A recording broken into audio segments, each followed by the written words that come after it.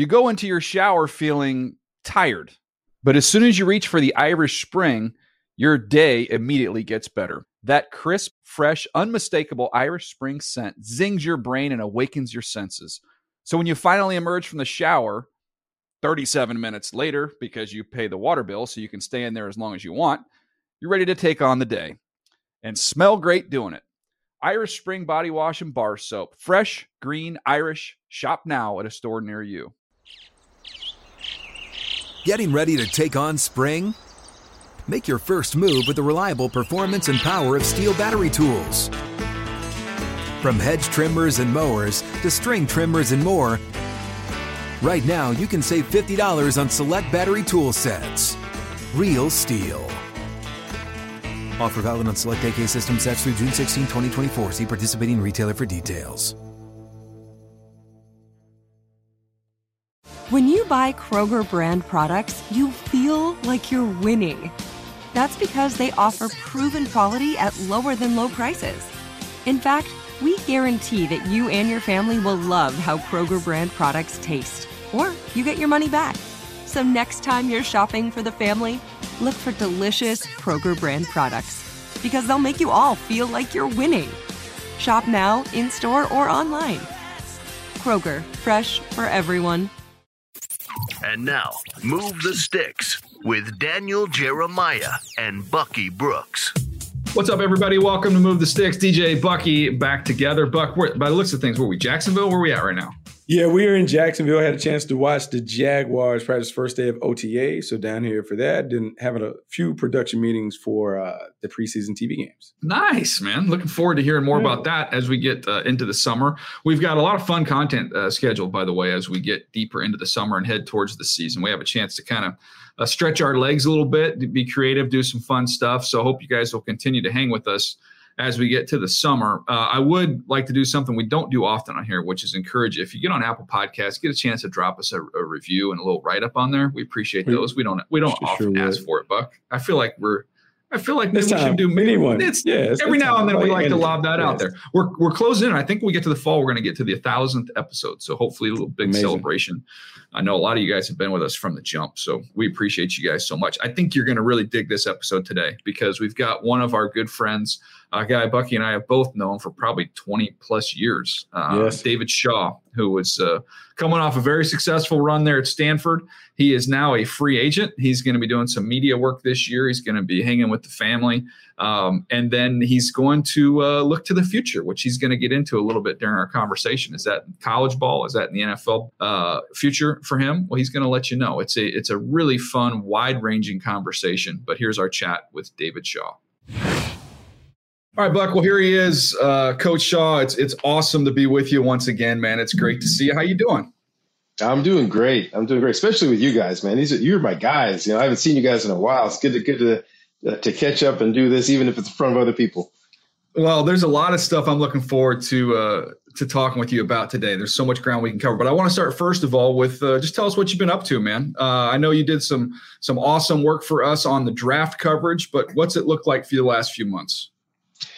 It's been great. My two sons right now, one's a high school senior, another one's in 7th grade. They're doing a lot of tracks. I'm hitting all the track meets. And, you know, as a football coach, you're always looking at your schedule and your kid's schedule and zipping back and forth. And now I can, with complete freedom, I can do that. My daughter's home right now. She's going to start school in the fall. So we've had a chance to do a lot of things together too. So this has been a great time for family and sports and do some stuff with the NFL Network, which was awesome. And now just looking forward to the fall and see some UCLA football games and spend some time with my family and hopefully prepare for that next chapter. Real quick though, you got to tell us why. You know, it's not just because Chip's your guy and you guys are buddies going back a long way. You got another reason to go watch some UCLA football this fall. Yeah, my son committed to UCLA, Carter, so he's going to play football there, and I'm excited to go down there and watch some games. And I have to be careful though, because he's like, Dad, this isn't your thing, right? So I don't want you around too much, right? Like, okay, so I have to kind of be just with the parents. I can't go hang out with the coaches. So, but I'm just looking forward to being a parent, letting him have his space, and it's going to be a lot of fun. I have to ask you this because I went through something similar with my son. Like when you're watching football games as a parent, how hard is it for you to turn off the coach sharp part as opposed to, hey, I'm going to help them out. If they just do this, we can – is that been a difficult challenge for you just to watch it as a spectator and a parent? Just watching sports with my kids, my daughter's 20. So since she started soccer like second grade, right, I found a way for those two things to coexist. So they don't battle anymore, right? So the strategy side of me, right? So looking at the overall scheme and the technique of my kids as well as the other kids, like that's one thing. And then there's just the supportive dad, right? I don't usually say a word during the games. I just watch. A lot of times, though, I kind of have to stand away from all the other parents because I don't want to hear the things that they're saying. Both our parents and the other parents, I just need to be like, so I'll go on the field, I'll go to the side, and I just watch. But I watch with a lot of pride, whether they do well or don't do well. I'm just excited that they're competing and excited that they're active. I can do both. And so for my kids now, they know if they want to be coached, they can ask me, and then I'll help. But the one thing they don't ask, if I see anything that has to do with my hot buttons, the guys who've always played for me know I have my hot buttons. Effort, any lack of effort, I'm coming full speed, right? Any lack of effort, any disrespect of any player or disrespect to the game, I'm coming full speed, right? Those are my two hot buttons. Besides that, I just want to watch and enjoy and let it play out however it's going to play out. But really just being a proud dad in those moments is fun for me. I love that. By the way, my spot is down by the fence. So the stands is no-go. The stands is a no-go. You don't want to hear it. It's usually your own fans. I don't want to hear what they're saying. You got some of these parents are ripping on kids on our own team. It's uncomfortable, man. So I like to go down. If you can't get down to the field, I just go out on the fence kind of by myself away from everybody. So I feel that from a dad standpoint. Coach, what about, what has happened for you over the last year in this kind of transition phase that you're into now? Why did you know that was the right time to end a very successful chapter at Stanford? And what does the future hold? Let's fast forward a few months here about Sure. What would be an ideal situation for you going forward. It's really hard to describe. Even to my wife, as we're going through it, it was right around Thanksgiving, and I had no anticipation of stepping down. And that week hit, and it was like an avalanche of thoughts in my head, and it just felt like the right time, right? We were, Stanford still is at a crossroads athletically with this new world, especially in football and men's basketball and even women's basketball, and the volleyballs now are getting into it, and all the NIL transfer portals. It's huge, and there's a lot of changes that need to have happen. The provost just said she's going to step down. So I'm like, you know what? This is like the perfect time. If I was going to leave, this is the perfect time, right? We had 2 seasons in a row that weren't up to our standard, and I'm comfortable in my skin. Hey, let me take those on my shoulders. That's blame me. That's fine. Throw it all on me. Not a problem. I'll still point to those previous 10 years, but that's okay. And I said, yeah, this was a perfect opportunity for someone else to come in, instill their program, and start to build with the new way that Stanford's going to have to compete in this new world. And the more I thought about it, the phrase that really hit me was, this is not my job anymore. Mm-hmm. It felt like someone else's job. It was time for somebody else to step in. And I love my players. I love their families. And they all understood. They got it. It wasn't a difficult season. It wasn't that stuff. I'm a football coach. I've been through the ups and downs and highs and lows. That stuff doesn't bother me. I sleep well at night because I know that our guys give their best effort. But I kept thinking about it, and I was like, you know what? If I was ever going to step away, this is the time. And then someone randomly had hit me with a Bill Walsh quote that kicked it off also, which was, 10 years. 10 years is about the time. And this was year 12 for me. Mm-hmm. And I was feeling like, gosh, it just feels like time. I love Stanford. I love everything about it. I love the people that we recruit in all the sports. I love the non-athletes and the things they're doing at Stanford. But it just felt like the right time for me to put a bow on my career there, lend any help and support I can from afar, and really look towards the next chapter, which over the next few months, and really starting a few months ago, shortly after I stepped down, I started my NFL preparation, both for the draft, which was a lot of fun for the NFL Network, and NFL Now, which is really cool, and all the different shows I did some things for, and NFL Plus was amazing. Day one, but really just preparing for the next NFL cycle. And for a lot of people, I used to say this all the time, like I was never trained to be a college head coach. All my training for 10 years was to be an NFL head coach, right? That's what I was trained. So I never felt like I made the conversion. I operated, and thankfully Stanford allowed me to, the way that we recruited and what we did. I operated like an NFL head coach at Stanford. The way we did things, the way we practiced, our schemes, they were all NFL style. So now just switching now to going back to hopefully the NFL world and doing those preparations to see if there's a fit on the franchise side and on my side. David, I think it's so interesting in terms of the differences between the college game and the pro game. And you said you always operated like an NFL head coach down in college. Well, now that we're preparing for life as an NFL head coach, how different is it to take what you've learned at the collegiate level and then try and apply it at the NFL level?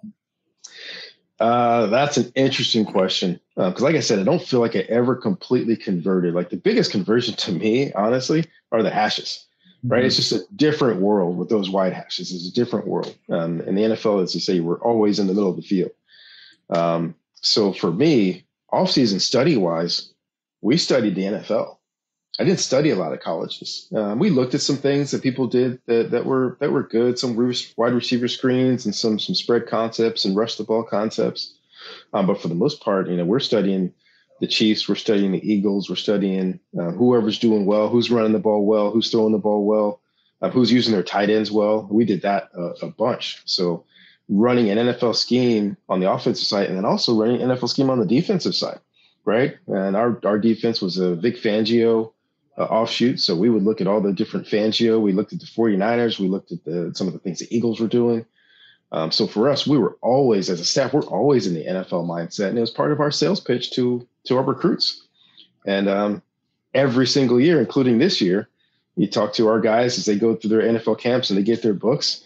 They always send me a text, say, Coach, I know 80% of this playbook, right? Because we've got guys going to places that use offshoots of Bill Walsh's West Coast offense. Nobody calls it that anymore. They all call it something different. It's a spread, but you look at it like, oh my God, it's the exact same principles that I ran as a freshman at Stanford. So our schemes are very similar, and our heads have been in the NFL world for the last 15, 16 years. So for me, football wise, it's not that much of a conversion for me. You brought up some interesting points, Coach. And I love that you mentioned Coach Walsh because I know what he means to you. When you think about some of the things that have been in this game forever that don't change, I mean, you go with some of the core philosophies of that offense that are still obviously seen on Saturdays and Sundays every single week. But there's also change and there's things that, some advancements and it could be not only in scheme, but also in technology. What have you seen maybe over the last year or two, or maybe even looking out into the future? Like what innovations are coming and maybe how does technology factor into what's going on in this game? That's one of the biggest off the field battles for college and pro is that, especially being here in Silicon Valley, right? As a Stanford head coach, I was pitched so much stuff you can imagine. Hey, coach, you can do this. Hey, coach, you can do that, right? Whether it's for training, whether it's for meetings, whether it's for practice. And a lot of times high school coaches are using more things than NFL and college coaches. High school coaches right now, they have those cameras and they're watching practice during practice, right? Mm-hmm. They get through the 9-on-7 and during the water break, look at, hey, let's watch it right now. So we watch it. Hey, okay, the next period, you got to change this and you got to step with this. And so there's a lot of coaching going on during practice. Now, college-wise, there are a lot of rules about time. Like, you want to be as efficient as possible. You may not have as much time for that, but on game day, that's the biggest question on game day. How much more can we do? Can we have more video on the sidelines? Can they use video up in the booth? Right now, college, it's a no-no. Part of it is you have the haves and the have-nots. And my good friend Dabble Sweeney, like 5 or 6 years ago, says, okay, if we go down this path, just remember, I'm going to outspend all of you. So you can't put a cap on me. So as soon as you crack that door open, I'm going to put more money than anybody in college football. So that's been one of those things like, gosh, if we start allowing things to happen and Western Michigan is going against Clemson, I mean, it's not going to be fair. Not that would be fair right now anyway, but So that's the idea is how can we start to crack that door open, especially on the college football side, and keep it even. And the NFL side is, okay, how do we make things better? And then how do we not create unfair advantages? So that's always going to be the conversation. I was on the rules committee for college football forever, and we met every single year with the NFL rules committee. So there was a lot of back and forth about how far can we push this envelope.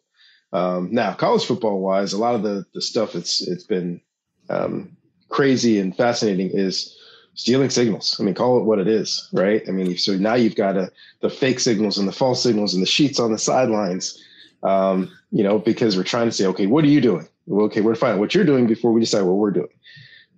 So that's a balance in college football that is still a little bit in the NFL. They've cut it down with the headpieces, inside the helmets for the guys, but there's still some signaling that happens that coaches are still trying to pick up on. So there's always that gamesmanship. So how do you mitigate it? Did you put earpieces in everybody's helmets? That's one thing that could stop the stealing signals. But then, is that now going too far? So hold up real quick. Did teams ever crack the code of the cardboard plays? So in other words, you've got we all have seen it, right? You hold up the board and it's got 4 different images on it. All right, did people really crack some of those codes with what people were doing? I've heard rumors that some people have cracked some people's codes. I don't know if you've heard seen the movie The Imitation Game, where they crack the code, but they can't tell the opposing side that they cracked it, so they allow some bad things to happen just because they don't want to give it away. So that's like cheating and getting a B on a test. Okay, let me get this one wrong and this one wrong just to make sure. Not that I've ever done that. But yeah, that's part of it, is that gamesmanship of okay, we think we know, but then those teams will say, okay, we're going to put up the same board, but we might have a signal that says ignore the board, or we might have a signal that says go the upper right quadrant or the lower left quadrant, right? So it's not just the board; it's the other signal that goes with the board. So it's a lot of insanity. Some of it's fun, some of it's too far. But if you can find ways to get through that, you go back to just coaching football. So that's the balance to me between, some of it, it's not cheating necessarily, but that's a battle that hopefully once you can get through that, now they're going out there just playing football. Are we going to go back to just sending the wide receivers with the play in and out the huddle like yesteryear? Can we just go back to just shuttling the wide receivers back in with the play so we don't have to worry about the signal? That was the way they used to do it. And then, rumor is also, I heard a couple different places where the receiver would forget the second part of the play, or maybe put his own tag at the end of the play. So your coach said this, but hey, don't forget about me on that post on the backside. Hey, Buck, I used to have to go over to the sideline at Northeast Louisiana when I was playing for Ed Zombrecker. I used to have to shuttle as the quarterback over to the sideline. You got your conditioning in. DJ, if you play for me, that's what we do. We're doing that down to high school. You come over here every time. Every time, come to me so I can tell you exactly what it is, and you run back. So you get your conditioning, your cardio, your fit. You're all there. Well, that way, if the play gets screwed up, there's only one guy to blame. Absolutely. If they send it in with the receiver, the receiver's blaming the quarterback's blaming the receiver. The coach doesn't know. When the coach is giving it to you directly, there's no fall guy. No fall guy. Coach, I have to ask you this because your style at Stanford was so distinct, right? You guys were a power football team. You were jumbo sets. You were heavy. You came downhill at people, and that style worked for you guys forever. When you think about going somewhere else, do you think that style of football is more specific to what you had at Stanford, or do you think that style can carry on elsewhere? Can other people take that style and say, you know what, I can play in the SEC and play that style. I can play in the Big 12 and play that style. Or do you think it's just specific to what you had based on the personnel and the kids that you were working with? I think you have to have a philosophy, but part of your philosophy is who do we have, right? And if you don't have the guys, there's nothing worse than trying to do something that you don't have the guys to do. And to me, I'm a Bill Walsh disciple, right? I'm a John Gruden disciple. And that's where it starts. You have to look at who you have. And if you have to cater to what you do. Actually, Coach Billick used to do this with our staff in Baltimore. He said, okay, he says, I know what you want to do, but let's put up, your skill positions in order. Forget about not the quarterback, but the skill positions in order. And the top 5 guys, that's what personnel you should be in, because your best players should be on the field, right? So if your top 5 offensive players, if 2 of them are receivers and 2 of them are tight ends, you should be a 12 personnel team, because that's your best players. And so for us, for years at Stanford, obviously our tight ends were the best in America. We are still tight end. You don't care what anybody says. We had that group. So to have Kobe Fleener and Zach Ertz out there and Dalton Schultz and Austin Hooper, like those were our best players, to have those guys on the field over and over and over again. And then to have the runners that we had. I mean, Toby Gerhart was just a beast at 1,800 yards. And then it's Stephon Taylor, who was a career leading rusher. We had Tyler Gaffney, who rushed for 1,700 yards. So we had big physical NFL backs. And it changed a little bit with Christian McCaffrey, the style that we did, but it was still the same philosophy, right? We didn't have as many great tight ends. We had some good tight ends. We're still some 12 personnel, but we had some good receivers too. So we were a little bit more 11. We spread people out. We still ran the ball physical. But then, like we said, we looked at Christian. What does Christian do well? The pin and pull scheme from the Philadelphia Eagles that they ran with Shady McCoy. We hadn't done much of it before. We said, oh my gosh, this is a perfect fit for Christian. So we put that in for him, and we had guards that could pull and were athletic. So we had that group of guys. So, okay, you know what, let's do this. We had a Josh Garnett, who ended up winning the Outland Trophy, who was probably the best pulling guard I've ever been around. So now looking at your scheme, we can have the same philosophy, but now it has to look different because our players are different. Well, you mentioned C-Mac. I want to ask you about that, because we had this discussion. I know you had it as well, covering the draft and being involved in the coverage. You know, you got guys like Bijan Robinson in last year's class. Look at Jahmyr Gibbs. And there was, we ended up with 2 running backs going in the first round. And I was kind of advocating through the process, and Bucky and I were having these discussions about, there's we almost need to give some of these guys their own designation, maybe rebrand the position a little bit, because, we're not talking about 2-down players. We're talking about guys that can not only catch the ball out of the backfield, you can put guys out in the route, you can get them out in the slot, you can split them out wide. Christian, obviously, go back to when he was coming out the combine, he had the best wide receiver workout of anybody at the entire combine as a running back. So we label nickels, right? We have corner pile. They used to always, when we were starting in the draft a million years ago, they were all in the corner pile. Then we were able to pull the nickels out and made them their own position. Is it time, Dave? And again, you could be running an NFL team next year where and not saying all the running backs, but there are those special ones that I almost feel like we need to pull them out of that position. I don't know what we call it, but we almost need to rebrand it. Yeah. I would just assume call it the C-Mac. Right. This is the C-Mac. This is the guy that you can't put in a box. Right. Yeah. There are running backs. And I agree. And I watched, of course, both of you guys all the way going through all the draft process and your podcast and all your stuff at NFL Network and other places, where I agree the position of running back has been devalued. It just has been. That's just the way we're playing today. That's fine. You need 2. Right. Having 1 superstar ain't good enough anyway. You need to have 2 really good, solid backs, and they can have the same style. They can have different style.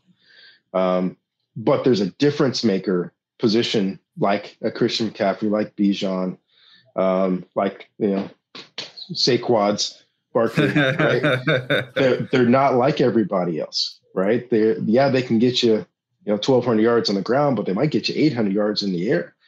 For some of those guys, they're going to get you. They could be a Pro Bowl returner also.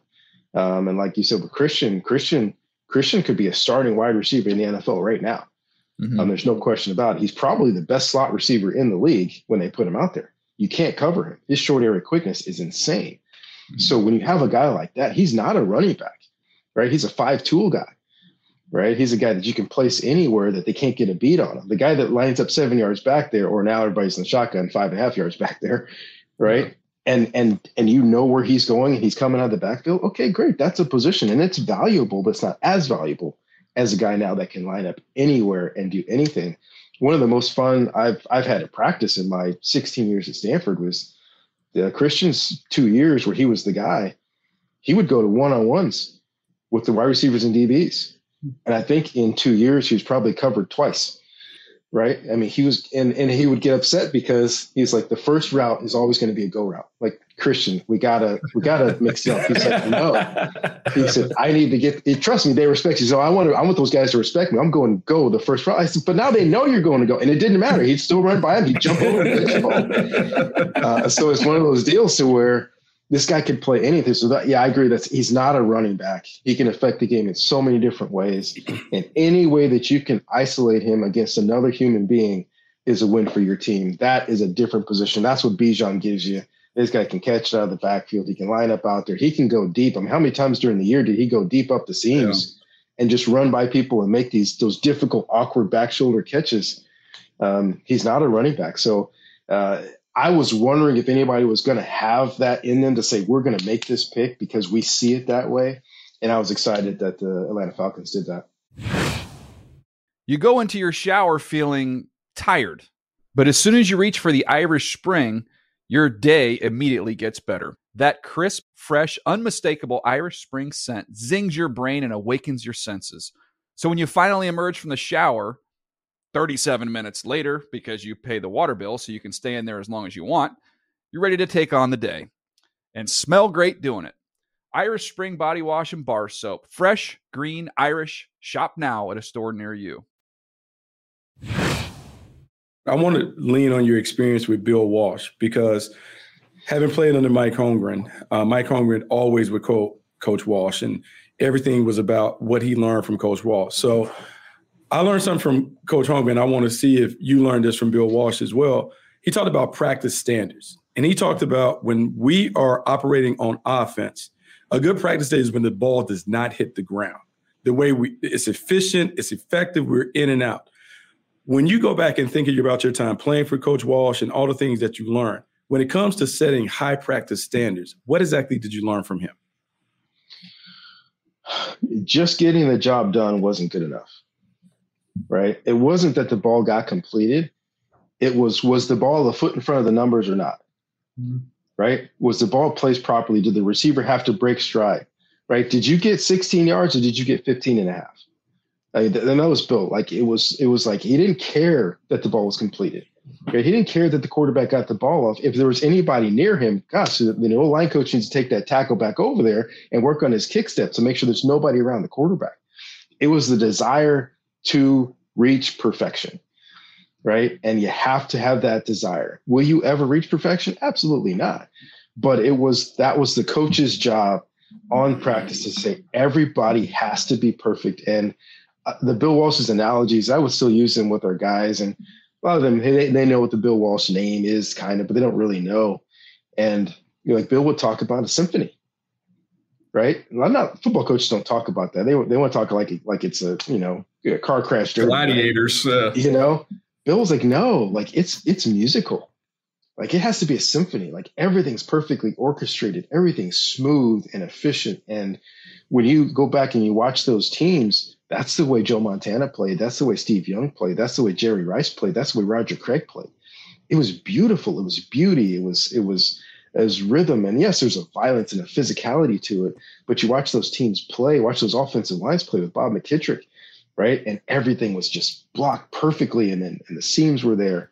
So it was really about not just getting the job done, but how well can you get it done? Can you get to perfection? Can your hand be exactly where it's supposed to be?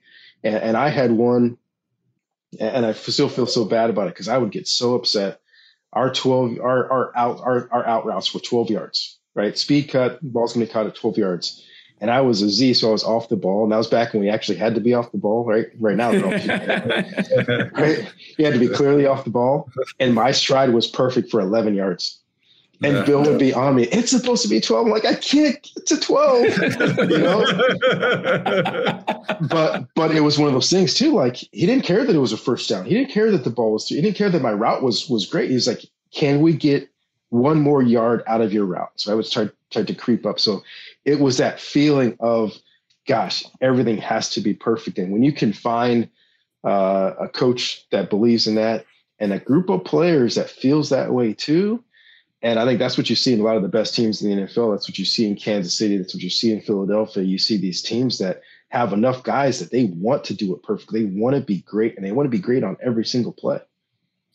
Coach, you just mentioned a lot of stuff I'd like to get to here, but when we look at the quarterback position under Coach Walsh, obviously nobody did it better in terms of creating an environment for these guys to flourish, not only from a scheme standpoint, a personnel standpoint, maybe even just a psychological standpoint, kind of building that cocoon where you can grow a successful, in this case, Hall of Fame quarterback.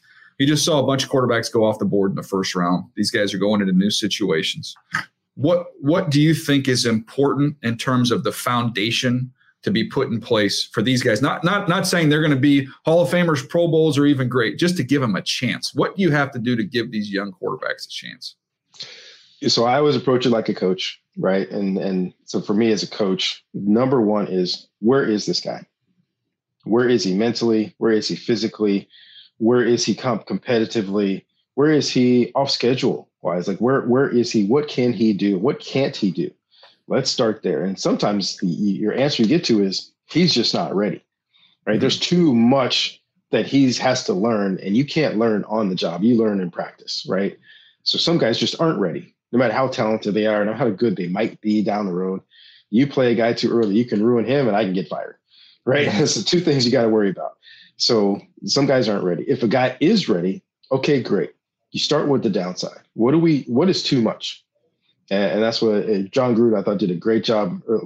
Let's test these guys. Let's push these guys early and make it really, really hard for him, so we know where the line is. How much is too much? How much can we put on his plate? Okay, now we know how much we can't do to him. Now we know what we can do with him. And then the second part for me is, to me, there's three parts. That's the first part. Where is he? What can he do? Next is the most important thing outside of that. What do we have around him, right? How's the offensive line? How's the defense, right? Because we've got to be able to get him the ball back, and we've got to be able to cover his mistakes. He's going to throw a couple of interceptions. We got to have a defense that can protect him, get an offensive line that can protect him, and we've got to have a running game. He's got to be able to depend on something else. Let's say he throws a bad ball. Okay, great. We got to get him back out, get him some cheapies, but let's run the ball. Let's get some offensive efficiency going outside of just counting on his arm. And then the third thing for me is, okay, what are the weapons around him? Who are they? What do they do well? And then meshing what they do well with what he does well. 3-step, quick game, all that stuff, screens. Yeah, that's great. But we also have to throw the ball down the field in the NFL to win.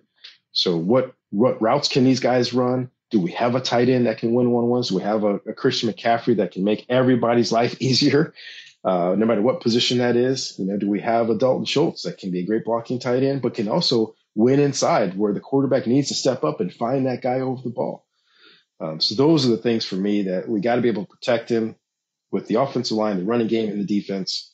And then what does he do well? Mesh that with his weapons and give ourselves the best chance to be successful. Buck, can I ask a question for you, Bucky? I'm gonna prompt Bucky to ask the question that I love when he asks this question, because long ago he came up with this theory, which we've used a bunch on the pod, Buck, about when you have old quarterbacks, what the weapons can look like, but then maybe with young quarterbacks, what you need there, Buck. Go ahead. I just pushed you. I just wanted to push you into that. So Coach, I have a philosophy when you have a young quarterback, it's really important to put veteran receivers around them, because the reliability and dependability in terms of route depth, knowing concepts, and those things. I think it's too hard sometimes to have a young quarterback and a young receiver core, because you got a lot of learning occurring at the same time.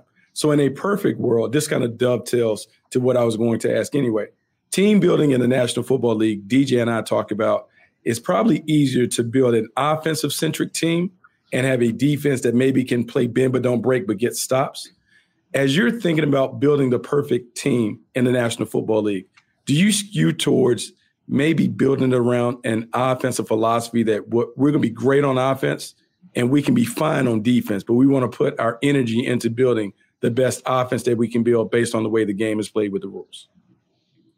All right, I'm going to try not to straddle the fence here. But the components all have to be there. The order with which you do them sometimes is not up to you, right? Imagine you're walking into a team. Where are we? Where's our strength, right? You may have a strength someplace that you have to play into. You have to play into whatever strength you have and then build upon that. But I'll say this. What you can't do is overreach on a quarterback because you want a quarterback. If there's not one there, then you have to find the best answer right now for whoever you have, right? Overreaching on a guy and putting a guy out there and say we're going to win, you're not fooling anybody. You got to be good up front on defense. You got to be good up front on defense, right? You look at Philadelphia, you look at what they're doing up there. We're going to beat you up front, right? And they're basically just adopting George's whole philosophy in defense personnel. But to be able to put pressure on other people's quarterback is as important as your quarterback playing well. So for me, there is a balance there that you have to have to where you've got to be able to make some things happen on the defensive side. You've got to get those stops like you're talking about. You have to have people that win one-on-one battles on the defensive side. That's interesting. We always talk about quarterbacks and pass rushers. Like, let's just start there. Who are the contending teams? Well, let's look at who has A-level quarterbacks and A-level pass rush. Those are the Super Bowl contending teams. That's like it. To get into the party, that's what you got to have to even get to the party. And I'll go back to Buck's first point, which I agree 100%. Like, if you have a young quarterback, there are a lot of variables with a young quarterback because he doesn't have the experience. Now, if you've got young receivers, now you've got even more variables, right? There are a lot of things that go out there and say, okay, this is what we practiced, and on game day, that's not what it looked like, right? And where do we start? Because they're both wrong. So there's that comfort in having that veteran presence, some kind of veteran presence. Now, if you've got a special young guy, like what they had in Cincinnati, you've got a special young quarterback and a special young receiver. Now, granted, they had some experience together in college. That's a little bit of an exception to where, okay, these guys are exceptional, but they're still learning as they go, but they have some really good pieces around them as well. So that's a big thing for a coach. You want to have as few variables as possible. So sometimes the more young guys you have, offense, defense, everywhere, the more variables and the more holes you're trying to plug in the dam, as opposed to, okay, we've got a veteran team. There are a lot of guys that we know exactly what they're going to do. They know what we're going to do. We're on the same page. Now let's plug these young guys in here in these limited roles until they earn more. And I'm big on that. Young guys earning the roles that they have. Because I think that's also how you get your veterans to respect you, right? We're not going to turn their careers and my career over to a young guy who's just figuring it out. No. We're going to be a veteran team. We're going to cater our veterans' needs. This is their career too. This is what they've established themselves. Let's let these young guys earn their way in there, utilize their skills and their talents, but let's make sure that we control the variables in a football team by keeping those young guys in the roles that they've earned. Yeah, that's one of the things we always talked about too. When you have sometimes you have a first-year general manager, first-year head coach, first-year offensive coordinator, first-year quarterback. It's hard to have everybody adjusting to this thing for the first time. That's what we're talking about wideouts and quarterbacks and man, you got to have some dudes in there that have a back of their football card track record that you can rely on. There's no question about it. The veteran presence on teams, on winning teams, is always significant. It always is. They know what they're doing. They don't come in every week with a whole bunch of questions. Hey, what am I doing? What are we calling? What are we doing on third down? Okay, got it, coach. I'm here for you. You got to have the majority of your team has to be there. When you're a young team, okay, great. Just know that it's going to be a learning experience. You may do well, you may not do well, but that group's going to learn. The veteran teams, veteran-laden teams, they win championships. Coach Shaw, I want to ask you this because we saw this happen down in Carolina where it appeared that owner David Tepper really kind of challenged Frank Reich to put together a coaching staff that didn't feature a lot of his buddies or like-minded guys. So to take a bunch of guys who had expertise in a bunch of different areas, put them together and challenge them to figure it out, to grow together. So one of the challenges of a head coach is obviously hiring coaches. How do you go about that process to say that we need enough diversity? And when I mean diversity, I mean intellectual diversity, scheme diversity in our staff to push us to be maybe something that's out of our comfort zone, but it will help us put together the best product on the field. To me, that's one of those things I love as a coach is your coaching staff. You end up spending more time with your coaching staff than your family during the season, right? So for me, it's not just about the expertise, it's about the personalities. We're going to be in a submarine together for 6 months at a time. We have to be able to work together. We may not see eye to eye on everything, but we got to be able to work together and present something to the players that gives them the best chance to be successful. So for me, I always like the diversity of age and experience. We love to have young, youthful coaches, but I always want a couple of sage, older guys that have been through some of the wars, been through a lot of experiences. to add that experience to our staff, as well as our young, experienced coaches that are fired up and excitable. Having that combination, I think, is really important. Having varying opinions is important as well. And those different experiences are great. But we can't have such different experiences and opinions that we can't find common ground. So that's the challenge. And for me, like interviews, I love to interview potential coaches with the staff. So where there's an exchange of an ideas. Where are you? Here's where we are. Oh, that's a great idea. Hey, what about this? So can we find some common ground in those conversations? But I'm not a big fan of just finding the hot receiver coach that's going to be a coordinator. Okay, let's just bring him in. There has to be some kind of a philosophical agreement. We have to be close, even with varying experiences. We have to be close philosophy-wise, because when it's all said and done, none of us are playing the game, right? We want to give the game plan to our players and have them go out there and execute. And there can't be, well, this guy says this and this guy says this. Which one? What do we do? We have to be able to get on the same page and work with the players to help them go out there and perform and help us win a trophy. When you talk about hiring staff, one of the other things we've had discussion on here before, we don't understand. So maybe you can help us here. Why in the NFL, where you have no limits, right? You can put as many guys in your operation as you want in terms of support staff. There's some teams, and some of them have been very successful in doing this, where offensive line, defensive line. So if you have your offensive line coach, it could be your assistant offensive line coach. It could be the third guy in the room, but there's one guy in that room that's coached the defensive line. So that every single week when you're getting ready and you're game planning and opponents, they can tell you this is how they're going to attack you. This is what they do. This is what they see in your group on the offensive line. This is where they're going to get you. And this is where this defensive scheme, having coached in that scheme and coached that position, this is where they're vulnerable and bouncing those ideas off. And you flip it over to the other side as well. You know, you think about being in that defensive line room and having an offensive line guy, and you're like, oh my gosh, well, first of all, I know offensive line play, and this left guard is a tomato can. So that's the guy that we can go at. And when I watch him, I see it differently. I see how he struggles when they're twisting from one side versus the other. He doesn't see it. It just seems like, gosh, that's such a no-brainer. And I know some very successful teams that have done this, and I know you can go too far. When you make Matt Patricia the offensive coordinator, like that's a bridge too far. But I just don't understand when the resources, there's no limits. Why would you not do that?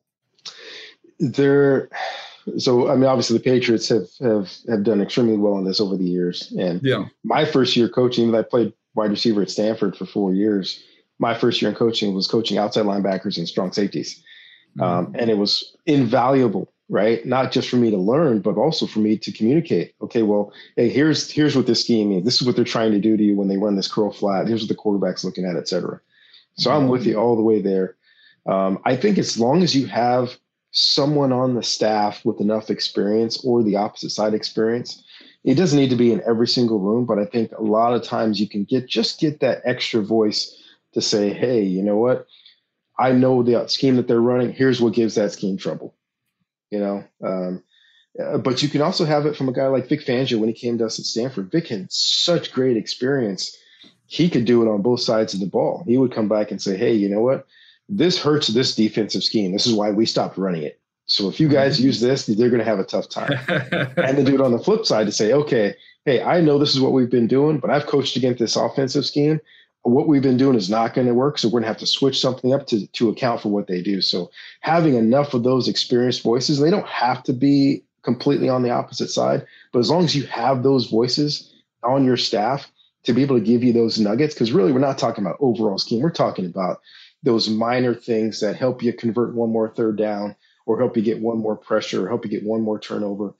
That's what you're looking for. Just somebody on your staff to say, ooh, I've seen this before and here's what we should do to counteract it.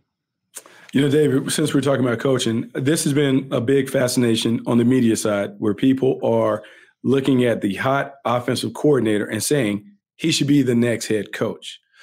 Coming from your background where you have been a head coach and you've called plays, how challenging is it for you to be the head coach of the team while also being the head of the offense?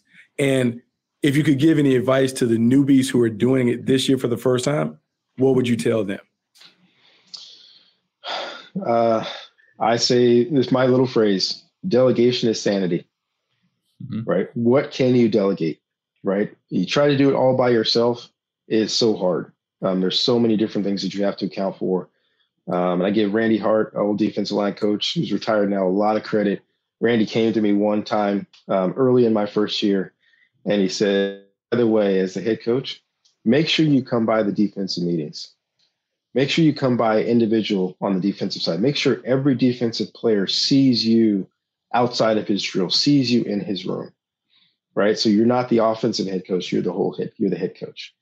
And that was such great advice, so at that day, I changed completely.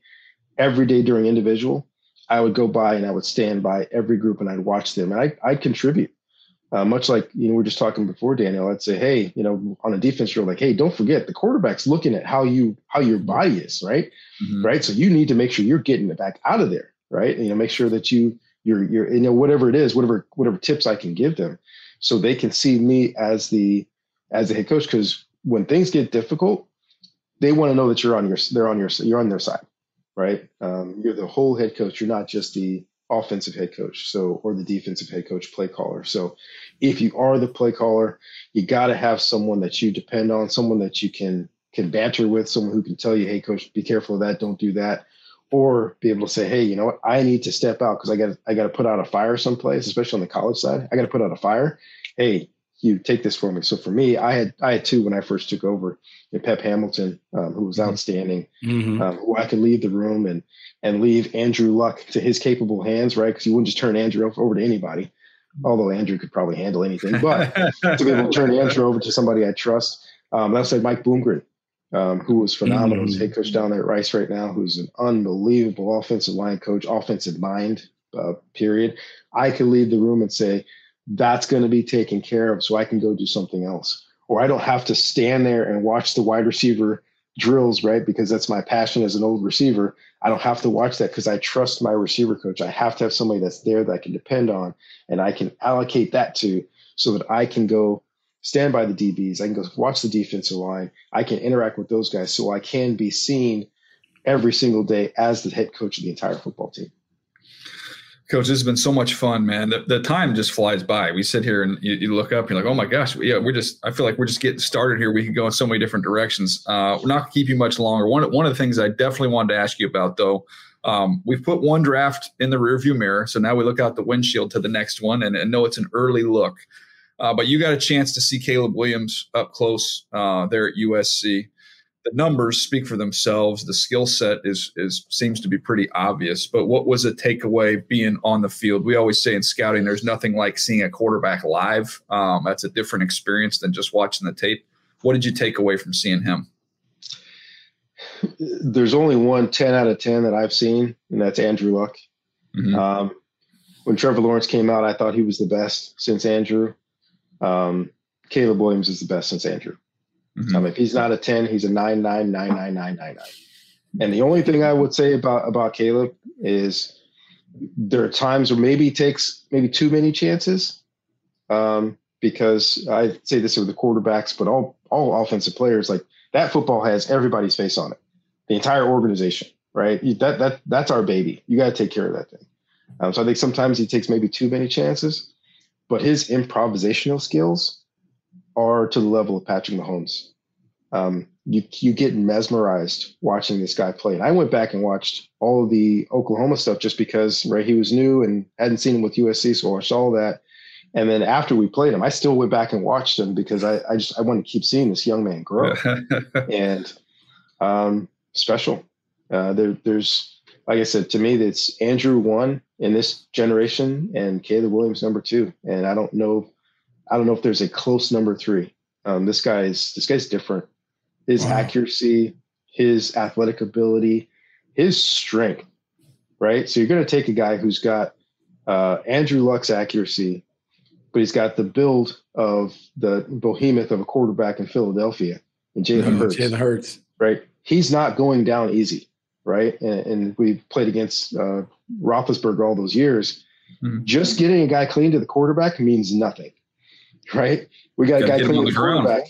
Yep. And how many touchdowns did we watch Ben throw as he's holding off our outside linebacker, looking down the field and making the throw? This guy's either going to do that or he's going to make the guy miss, and he might run for 40 yards.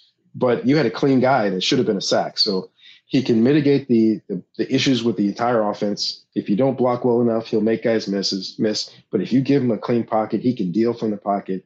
But if you also let him run, it's not just about his speed like he had with a Kyler Murray. This guy's got natural make you miss ability.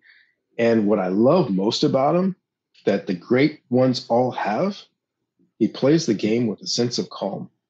Mm-hmm. A sense of calm. He knows he's better than you, right? He's going to run just fast enough that you can't catch him down the field to see if anybody's open, right? Oh, I need to pause for a second, so I'm going to let you get a little bit closer to me, and I'll throw it right before you get here, right? It's just it happens every single game. So I don't have enough praise that I can give this young man. I'm not a big fan of the fingernails. I don't care if anybody paints their fingernails. It had nothing to do with that.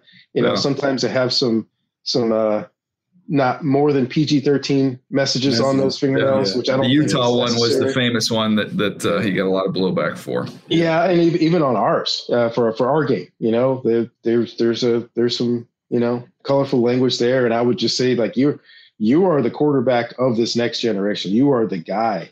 Be that guy. Be that guy that my 13-year-old's going to look up to and say, man, I want to be like that guy, But as far as like on the field stuff, I think he's truly, truly special. Man, I love that. Like, I love to hear that. That's like lofty praise.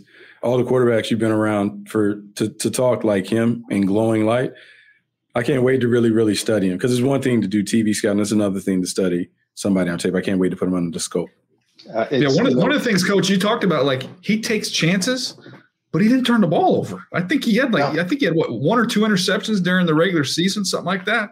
And it's not like he's not taking chances. Like, he puts the ball in tiny, tiny windows. When Angie used to come back and work out at Stanford, there's one time I went out there and we worked together, and he was doing this deal where he's rolling out to the left, and what he would call disassociation, where he would disassociate the top of half of his body from the bottom half and make these throws with his hips twisting and put the ball on the money every single time. And I'm like, okay, yeah, that takes some work, but that takes just skill. You got to have that, right? You can get better at it, but either you have it or you don't. But you put Caleb on there, and we would say to the quarterbacks, you got to run for minimum 3 first downs a game. You got to use your legs, et cetera. It's like, vitamins, right? We just need them every day. There's 5 a game. There's 5 plays a game that other guys in college football can't make. There's 5 in every game that you just say, oh my gosh, right? And so much of college football is, you have to throw out the receiver screens. You have to throw out the cheapies. Anybody can throw those. We got to find the 3rd and 5s where you're throwing the ball between windows. We want to see those plays, the red zone plays. But for this guy, it's 5 times a game. If you cut those things out at the end of the year, you're going to have 50 plays that you just say, oh my gosh, this guy is special. I said that was the last one, but you've got me thinking for one more here. And I'm curious on this one. You said your son is going to go play for Chip. I know you and Chip have a relationship. I'm excited to see your son with a creative offensive mind like Chip Kelly and what he's going to be able to do with him. He's excellent. When you look at, we talked about Caleb Williams. I know he won't be there for when USC and UCLA join the Big Ten. But I think there's the expectation that, UCLA, USC, they're in for it when they jump in there and they have to play Ohio State and Michigan and Wisconsin, all these teams on a yearly basis. It's a different brand of football. But in your opinion, can those 2 programs be successful joining that conference? I think they can be. I do. I think there's a lot of things that have to be worked out. The travel is going to be brutal.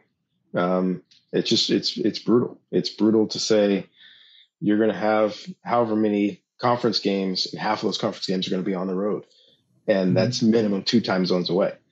Those guys coming back and having a short week and a Friday night game, I mean, it's hard to get those guys' legs back. And I know Chip, especially, the sports science down there is outstanding, right? They're going to find a way. But that's tough for people that are still students, right? These are still students. In the NFL now, hey, we got 2 West Coast games. Yeah. Hey, let's stay back to back. Stay out there. Yeah. We got San Diego and we got San Francisco. Hey, or I'm sorry, LA and San Francisco. Danny, I know you're with me.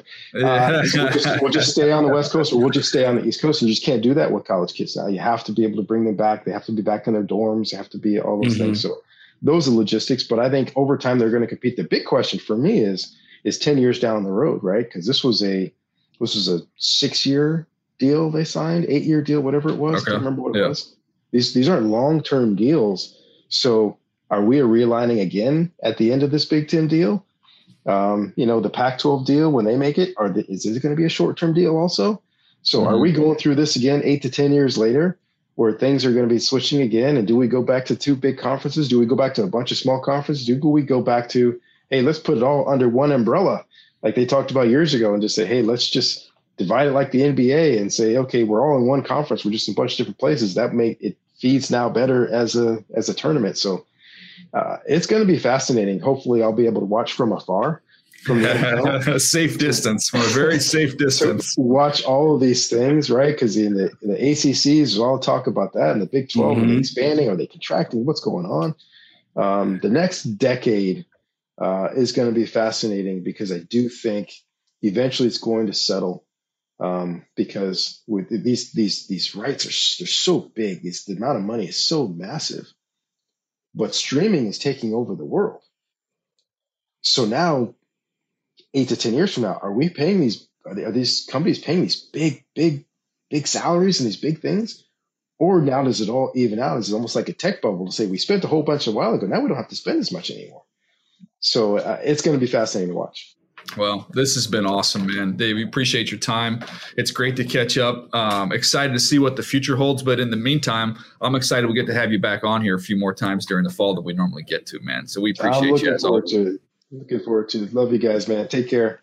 Oh, you're the best, man. All the best to the family, man. Congrats to your son. Appreciate it. Thank you. Buck, biggest takeaways there. I thought we went in a lot of different areas. I mean, that's the cool thing. When you have somebody that is like us in terms of that lives in the college space and the NFL space, it just opens up anywhere you want to go conversation-wise. No, I think the coolest thing is just to hear him take the wealth of experience that he's had collegiately, the NFL, to put that all together and give some of these answers. But I'll be honest with you, the stuff that gets me excited is the stuff that he said about Caleb Williams, the quarterback from USC, and how he just talked about Andrew Luck and then Caleb Williams. And then for him to make the descriptive of the guy can do some of that Pat Mahomes-like stuff. We've heard people try and put the Pat Mahomes comparison or tag on others. But when you watch Caleb Williams and the special stuff that he's able to do, that might be the closest comparison that you can have in terms of someone who has the ability to improvise, but plays with a calm, cool demeanor where the game doesn't appear to be too fast for him. He certainly is a special player. Yeah. I mean, he talked about where you are in Jacksonville right now and Trevor Lawrence. And we gushed over Trevor Lawrence coming into the draft process. And I think we both agreed that he was the best one since Luck. And neither one of us had a chance to really do the deep dive on Caleb Williams. That time will come, but coach has already done it and played against him, saw him on the field and watched all their games and crossover tape there while he was at Stanford, and said he would put him too. He would put him behind Andrew Luck. And the more significant part of it was he said it wasn't like close, a huge gap. That's pretty close. That's high praise coming from a guy like Coach Shaw. Yeah, high praise. And so that part of it is fascinating. But then the other thing, like you have the running back conversation or the difference maker, as he dubbed that, the player that we talked about. So it was just a fascinating conversation. He has so much knowledge and expertise. I can't wait to bring him on later in the year to talk more. I mean, we love studying the trends, how the game is advancing, the innovations that teams are bringing into it. I can't wait to pick his brain as he has an opportunity to sit and watch and really study without the added responsibility of being a coach himself. No doubt. Well, that was a fun one. Again, be on the lookout, more fun conversations, and again, get a chance to be a little bit creative as we get towards the off season. So we're looking forward to these conversations and these visits. Hope you guys have enjoyed hanging with us. We'll be back later this week for one more episode of Move the Sticks. We'll see you then.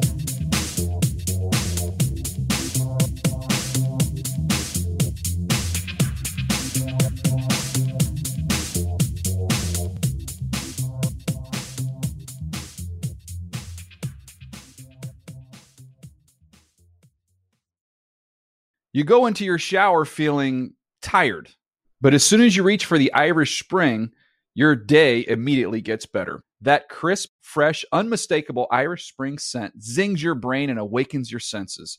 So when you finally emerge from the shower 37 minutes later, because you pay the water bill so you can stay in there as long as you want, you're ready to take on the day and smell great doing it. Irish Spring Body Wash and Bar Soap. Fresh, green, Irish. Shop now at a store near you.